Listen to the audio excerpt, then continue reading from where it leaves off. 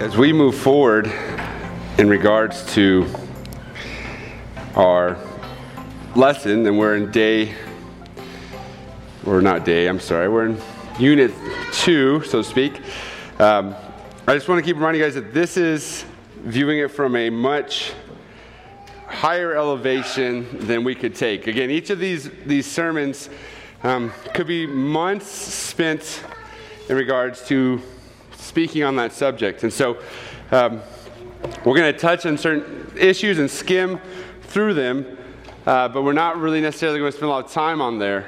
And so just encourage you guys to feel free to ask questions or clarification if need be from myself on any of these issues, and that will not be a problem for me. Before we begin, though, let us go to God in prayer.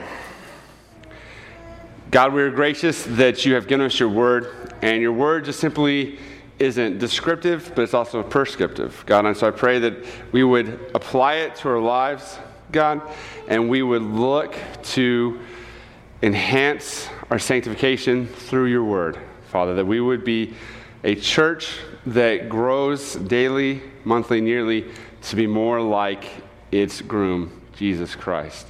So I pray that we would be a bride that is spotless and blemishless, God, in your eyes. And here we pray, amen. So just to review a little bit of last sermon on Sunday, we looked at family throughout the scriptures. We looked particularly at family in the Old Testament and how the Bible over and over in the Old Testament scriptures commands parents to teach their children, to raise their children up. We saw how it commanded children to heed and hear the words of their parents, as we read in Proverbs 23 this morning, right? The foolish do not seek wisdom. The wise buy knowledge, right? They do not sell it. They take it from their parents. And in fact, it says so far that this is the joy of parenting. And so it's something worth noting there that the Bible constantly points to that in the Old Testament. And in the New, we certainly see that picked up and continued with the book of Ephesians, pointing to the fact that children are to obey their parents. And this is the command that has the first promise, right? A promise of long life.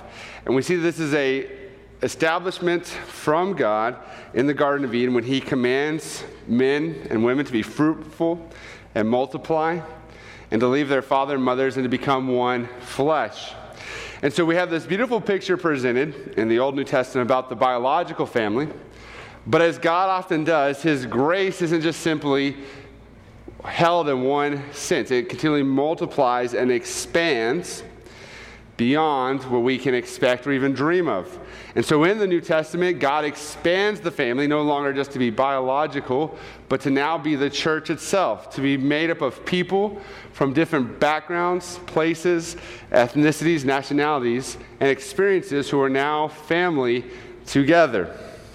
And so one of the things I think that we lose in thinking about the church is we often forget that's part of the glory of heaven. It's an eternity getting to know this family that is throughout all ages and diverse beyond our comprehension. And so part of eternity is marveling in the family God has created for all eternity to his glory. And so we see this expansion of a picture of what's to come in the new heavens and the new earth. And so we see the Bible supports this idea of the family being the center of children, the center of the church. And now we want to talk about what does family look like in the home. So this morning, to begin, I'm going to take a detour because family at home is such a large subject. There's a couple things I think as a church we want to be cognizant of and thinking about in regard to family. And so one of them is, I think as a church, we have terribly prepared our children, going back many decades, to see the value of family within the church. And so what I mean by that is you think about what Jesus says in the New Testament, and you think about what he says in Genesis, right? What does he say to the son? This you will leave your father and mother to what? to cling to your wife.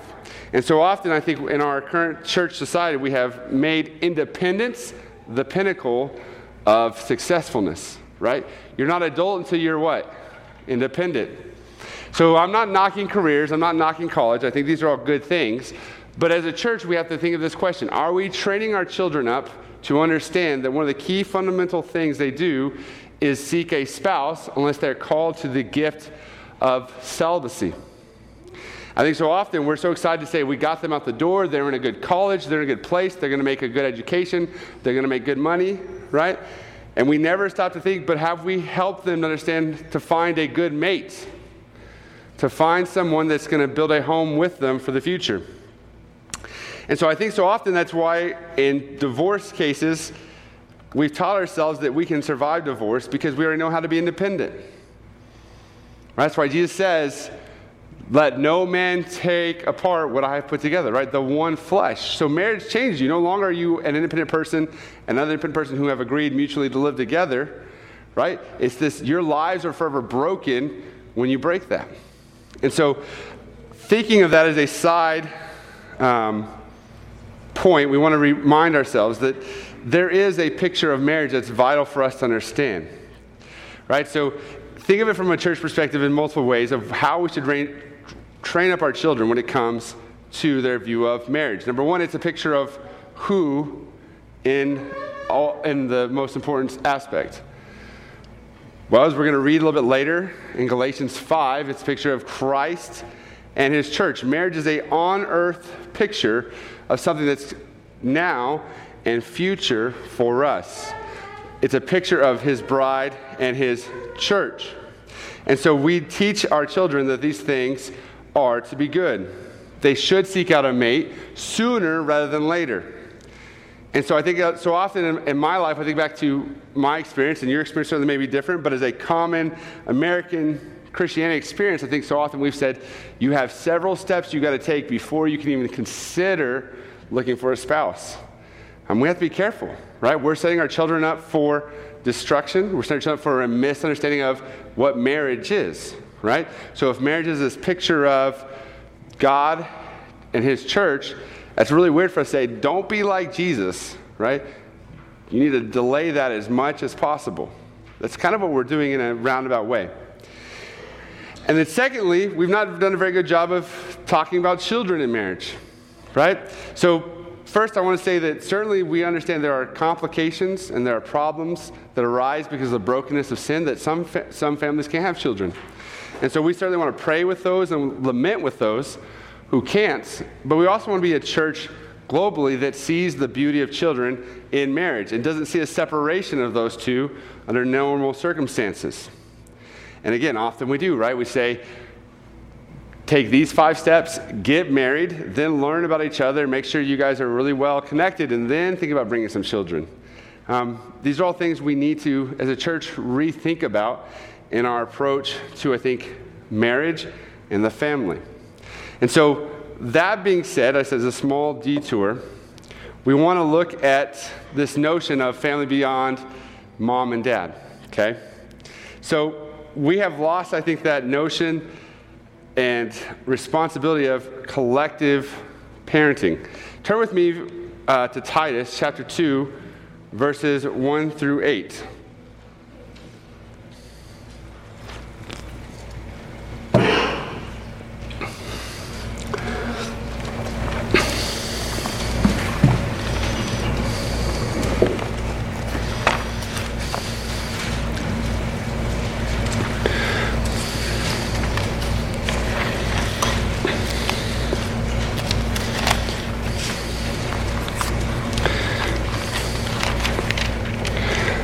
Titus chapter 2, 1 through 8.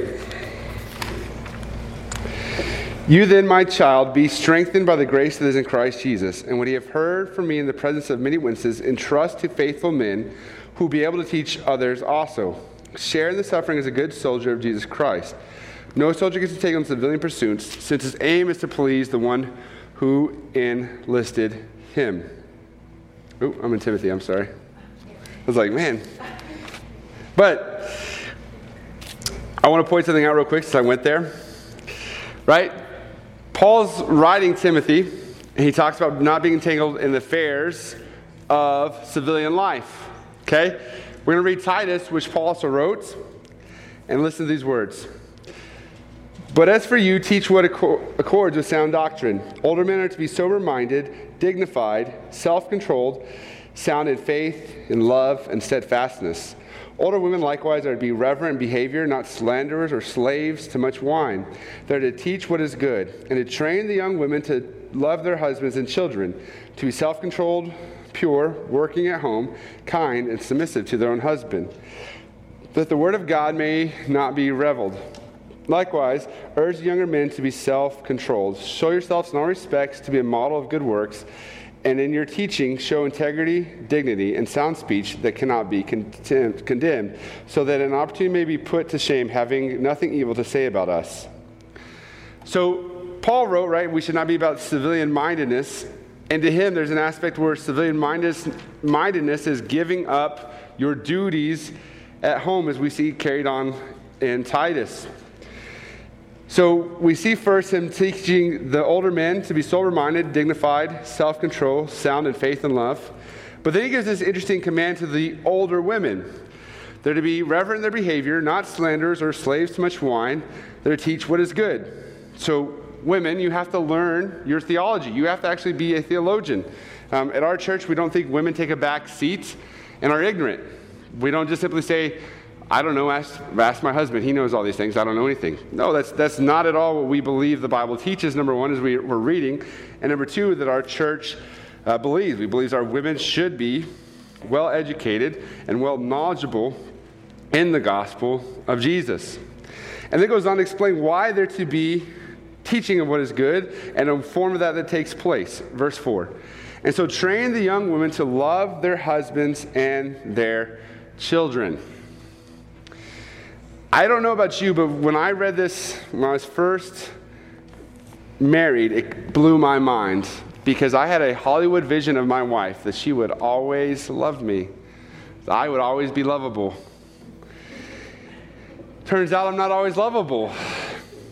And even more so, I thought at least my children would always be lovable because that's her very flesh and blood. And it turns out my children are not always lovable. And so I want you to notice this important connection that Timothy makes here to family in terms of generational needs. You see, young women will struggle and potentially fail if they don't have intervention from older women in their lives. It is vital that we have that kind of fellowship within our family units. Now, for some of you, certainly I'm speaking to you because you're grandparents and you have direct influence and access to your children's lives. And I hope you're heeding these words. For some in here, though, they are potentially motherless or fatherless, and they have this interaction void within their parenting. And so as a church, we see this expanded to us to remind ourselves that we need older men and older women within the church. We need people who want to step up and be involved in the family of Christ, his bride. And so make sure that you are heeding these words as we accidentally, but through God's word being holy, recognizing that you are called to be a soldier. You're training your younger counterparts to be loving to their husband, loving to their children, to learn what it means to be self-controlled, pure, working at home, kind, and submissive to their husbands who are sinful is vital. These are military orders that Paul refers to back in Timothy. And so we see this as an important part of the family. And so going back to the one point I was saying about celibacy is we don't normally see a lot of singles within the family unit because it's more of a current term that we have implemented in our society. And so what I mean by that is we want to see singles who desire marriage as someone we help to get married and not someone that we're saying it must be God's will for you to be celibate even though you don't feel the call of the celibacy. We want to be careful not to do that. So we want to invite those people into our homes. We want to invite those young men and women to be part of our family, be part of your family. And so it's a simple question, but it's a convicting question for myself as well as hopefully for you in regards to how are we fulfilling Titus verses 1 through 8 as a church? So if you're an older man, how are you investing in younger men in your life, your own sons, your own son-in-laws, but also the young men in this church? And younger men, how are we taking advantage of the great wisdom God has given us in the form of older gentlemen? And vice versa for the younger women and older women as well. How are we embracing the need for one another in this church? And so I know for the elders and myself, we are always excited when we have new families come in. But as a younger person, I'm always carefully counting the gray hairs in the room. We need older people. If our church tomorrow became 100% young, that's not going to bode well for us. We need the older people in the congregation. And so we want to make sure that as a church we're understanding this, that we are embracing the need for everyone as a family within the church. And so this is in a sense an overview detour of some couple things I want to talk about that I think are important as we go forward into the family and the home, because these things are going to be intermixed. They're going to be intertwined. And so that being said, I want to talk particularly to the fathers in the room currently. So if everyone would turn with me to Ephesians chapter 5. Fathers and husbands, I should actually say.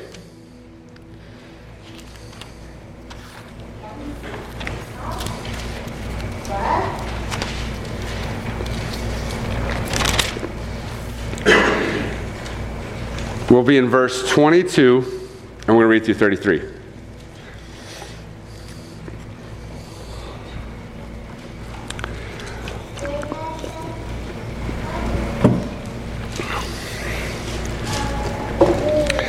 Wives, submit to your own husbands as to the Lord. For the husband is the head of the wife, even as Christ is the head of the church, his body, and his is himself its Savior. Now as the church submits to Christ, so also wives should submit in everything to their husbands.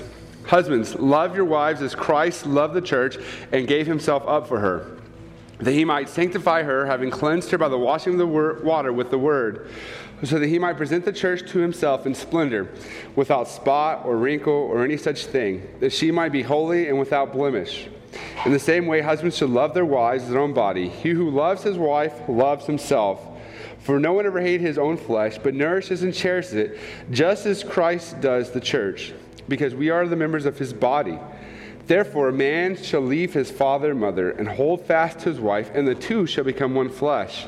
This mystery is profound, and I am saying that it refers to Christ and the church. However, let each of you love his wife as himself, and let the wife see that she respects her husband. And so notice, in your Bible might have subtext, which is great. What is the subtext for chapter 6? For those of you who have it. Or the heading, I should say, not subtext. Heading? Children and parents. Okay? You have to be a husband before you can be a father. Right? And I think it's an important place to start, because I think so often as men we're good at compartmentalizing things. Right? I can be a great dad even though I'm having really hard difficulty with my wife. That's not the picture we get painted here in the scriptures. Right? Our calling to our wives is compared to that to Christ to his church. We don't see that kind of language used in verse 6 of parenting. We don't see this language of, just like your father is a heavenly father, therefore be a father to your children. Now, certainly that's a good application, but that's not the application that Paul gives us here in Ephesians, right? He makes the direct correlation between Christ and his church to a man and his wife. And so, to be a good father, you have to be a good husband, right? We tend to think, again, we can separate these things, and so you can have really hard times with your wife, and it won't necessarily affect your children, and it's not true, right? I've heard people say that out in the world. He was an awful husband, but he's a great father. Yeah, those mix, right? Those carry over. We know the consequences of bad husbandry in regards to what it leads to our children. The statistics of divorce, right? Those kind of things point to the fact that you can't actually be a good father if you're a bad husband. And so notice this, right? That the marriage relationship strengthens the parental duties. If the marriage is strong, if the marriage is being based in the Word, and husbands are leading their wives, they're going to see the gospel increase in their house, not decrease. Because look at with me in verse 25, right? So it says, husbands, love your wives as Christ loved the church and gave himself up for her, that he might sanctify her, having cleansed her by the washing of water with the word. This is a very convicting passage for me, because it is simply pointing out that as the head of the household, it is my responsibility to engage my wife in gospel conversations. Not only to engage her in gospel conversations, but to teach her gospel doctrine. And so often I fail at that, and that's why it's convicting for me, because I often don't take that approach with my wife. We often talk about things that have to do with life, bills, our children, needs, things that need to get done. And often I neglect that responsibility. But notice that vitalness of it, because here in Ephesians we have the need for husbands to engage their wives with the gospel so that wives, as they become older, as they engage with younger women, can teach them what? The truth, right? The good things as they teach the younger women. It's a complex web of interdependency of men teaching their wives, who then learn the gospel that wives do, and they eventually pass it on to young women as they help within their own household. So we want to make sure that we see this importance of the husband, the father, the man leading his family. And first and foremost, it's through his wife. It's not just simply handing her a daily devotional and saying, go read this and let me know how it goes if you have any questions. Right? It's actually engaging with her in the reading of the Word, in participation of theology and prayer. And so it's important for us to see that the men are the first ones called, right? If you love your wife, you love yourself. Verse 31, therefore a man shall leave his father and mother, and the two shall become one flesh. This mystery is profound, and I'm saying it refers to Christ and the church. Potentially, this might be an issue that we solve for all eternity in heaven, as God expounds and extrapolates for us how marriage is a picture of Christ and his church. But notice that the two become one flesh. It's a picture of Jesus. So if you want your children in the home to have a good picture of Jesus, you need to have a good marriage with your wife and with your husband. And so now turning to the women, let's think about that Titus 2:4, but let's turn to Deuteronomy 6:4-8 with me. So in your mind, hold what we read in Titus.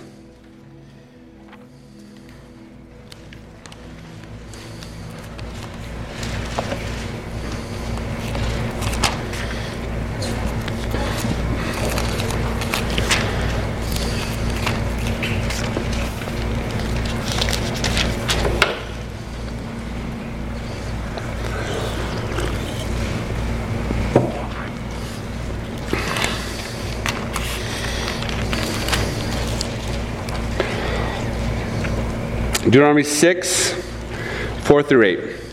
Hear, O Israel, the Lord your God, the Lord is one. You shall love the Lord your God with all your heart, with all your soul, with all your might. And these words I command you today shall be on your heart. You shall teach them diligently to your children, and shall talk to them when you sit in your house, when you walk by the way, and when you lie down, and when you rise. You shall bind them on the sign of your hands, and you shall be a frontlet between your eyes. You shall write them on the doorposts of your house and on your gates.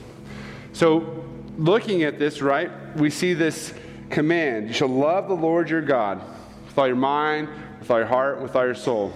But then immediately, what does Moses connect it to? Right? You shall teach them diligently to your children. So, to our mothers out there, I want to ask the question, are you diligently teaching your children, whether they are small or grown, to love the Lord their God with all their heart, with all their mind, with all their soul? It's the call that Moses is pointing to, right? He teaches this foundational truth for Israel, and he immediately applies it to the fact that it needs to be taught to the children. That as a family, we teach this to our children. And so it's something of wives that's important to recognize. Especially when the children are young, they typically go to their mother. And mothers need to constantly learn to take time to find moments to share the gospel. In Proverbs 14:1, it says, "The wise woman builds her house, but the foolish tears it down with her own hands." Are you building up a gospel-centered home in your house, or are you tearing it down by neglecting to diligently teach your children to love their God with all their mind, heart, and soul? It's important for us to see. It's important for us to recognize these are the key things which we're to teach. In the concept, we've seen this being compared to prolific theologies, right? Christ and his church. Teach your children. God is one. Love him with all your mind, heart, and soul. Teach this to your children. And so we constantly see these deep moments of truth connected to how we engage and how we are to work within our families. And so we see this profound truth, right? These needs for men and women, husband and wives, older men, younger men and women, the family of God, to come together and to teach the children. Well, the question is, how are some ways that we can do that? And so I want to point out some couple ways for parents who have children who are young and parents who have children that are old. Or if you're someone who doesn't have children, ways to engage my children and the children of our church. And so we want to remind ourselves that even though this is particularly a sermon series built on the family, we are a family of God. And so there are things that I'm asking of you that the Bible requires of you to partake of as the church. And so as I read through these, be thinking about ways that you can engage the children in our church and your children, if they're grown or if they're still at home, with you. And so the first thing we can teach them is to know the gospel, right? So who is God and what is God like? The seriousness of sin, being born again, who Jesus was and is, and to be sanctified with holiness. Does anybody know what John 17:17 says? John 17:17. I encourage you to memorize it to Scripture, to your memory if you've not done so. Jesus says, and he's praying about his apostles, he says, "Sanctify them in truth. Your word is truth," right? To sanctify is become more like Christ. And so as a church, I would pray that would be our motto, right? We want to sanctify one another by knowing the word and talking about it. And then lastly, we want to give the joy of heaven to our children. We don't skirt around death with kids, right? With our church members. We talk about these things because we understand they have eternal consequences, but more gloriously, those consequences for the believer have gone away, right? The believer actually will be raised again to new life in Christ forever. So as you think about those things, right, we want to teach them about the gospel. We also want to be a church and a home of prayer. So a family without prayer is like a house without a roof, open, exposed to all the storms of heaven. Are you a praying family? So even if your children are gone, are you still praying? If your children are still in the house, are you still praying? Right. Think of back for those who have older children or their children left. Did you pray with your children? And if the answer is no, the good news is that potentially can still be something you teach them, even in old age, to show them the need for prayer. And so certainly we should be a people who pray, but we should pray habitually. John Bunyan said famously, "You can do more than pray after you have prayed, but you can't do no more than pray until you've prayed." And so often I think in our certain situation, that's my first go-to. A calamity strikes my family, tragedy, illness, and my first thought is, how can I manage this? What can I do to fix the situation? Well, my first thought should be first to pray and then go forward in thought. To teach my children that the first thing I think of is God's intervening in my life for the situation. And then, do you pray spontaneously? It's important for us to think about as we move forward in our lives with our children, praying spontaneously. So often I'm afraid that children only see us pray when we are eating, right? Or at Thanksgiving, or when the family comes over, or special events. We want prayer to be authentic and earnest and spontaneously when we go through our lives with our children. So we should be teaching them the gospel. We should be praying with them. And a key thing I think we should be doing is having family worship. There's multiple ways to do that, and so I don't have a dictated way you need to do it. It has to be at this time, on this many hours, this many minutes. That is up to you and your family. But even again, if you are childless, if you're married, the question is, are you having family worship with your spouse? Are you getting together and reading the Word? Are you absorbing the Word together and praying with one another? But family worship should consist of scripture reading, some biblical instruction, singing, and a catechism. If you don't know what catechism is, it sounds Catholic, right, to my SBC background, so it's almost like a vampire. I want to put up my cross and hiss at him. But a catechism just simply means to learn, right, to commit to memory. So, for example, there are many apps that you can use. And so I pulled up a random question from one of the apps that I like to use with a youth group when I was a youth pastor. And it has this question: what sort of redeemer is needed to bring us back to God? That's the kind of question that if you can answer as an adult effectively and have scripture, you're doing really well, right? So if you think about your own children, if you work them through a catechism and they can answer particular questions with certain verses memorized, what will they be like when they're 18, 19, going off into a world that seeks to devour them whole and soul? They'd be much better off. And so just to clarify, I think one thing that's important for as we continue to grow, Lord willing, and eventually we get to the need where we have enough youth to start a youth group, whoever takes over the youth, what's one of the things we will want them as elders to do is to actually teach sound doctrine. We certainly want them to have fun. We certainly want them to go play laser tag and spend lots of time down there.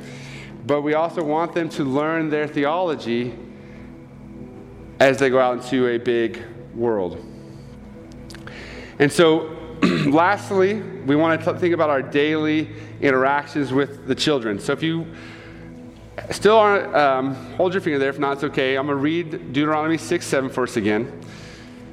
You shall teach them diligently to your sons, and you shall talk to them when you sit in your house, and when you walk by the way, and when you lie down, and when you raise up. And so here in this little picture, we get a picture of the day throughout a human experience, right? Number one, we all wake up. Everybody wakes up in the morning. Are we taking that time, that opportunity to pray with our children, to greet them to God's next day, new day? When we're sitting around home at the dinner table or watching a TV or playing a game or whatever it might be that you do in your family, how are we engaging them with the gospel? Walking by the way, changed a little bit since then, right? We drive. When you're driving your kid to school or you're driving your kid to an appointment, do you take the time to pray with them? Do you take the time to talk to them about these things, right? Where they're literally a captive audience, so to speak. And then lastly, lying down, right? When your kids go to bed at night to close their eyes, how are we engaging them with the gospel? And then lastly, all these things come together in our lives with us being godly models. So turn with me to 1 Peter chapter 4, 7 through 11.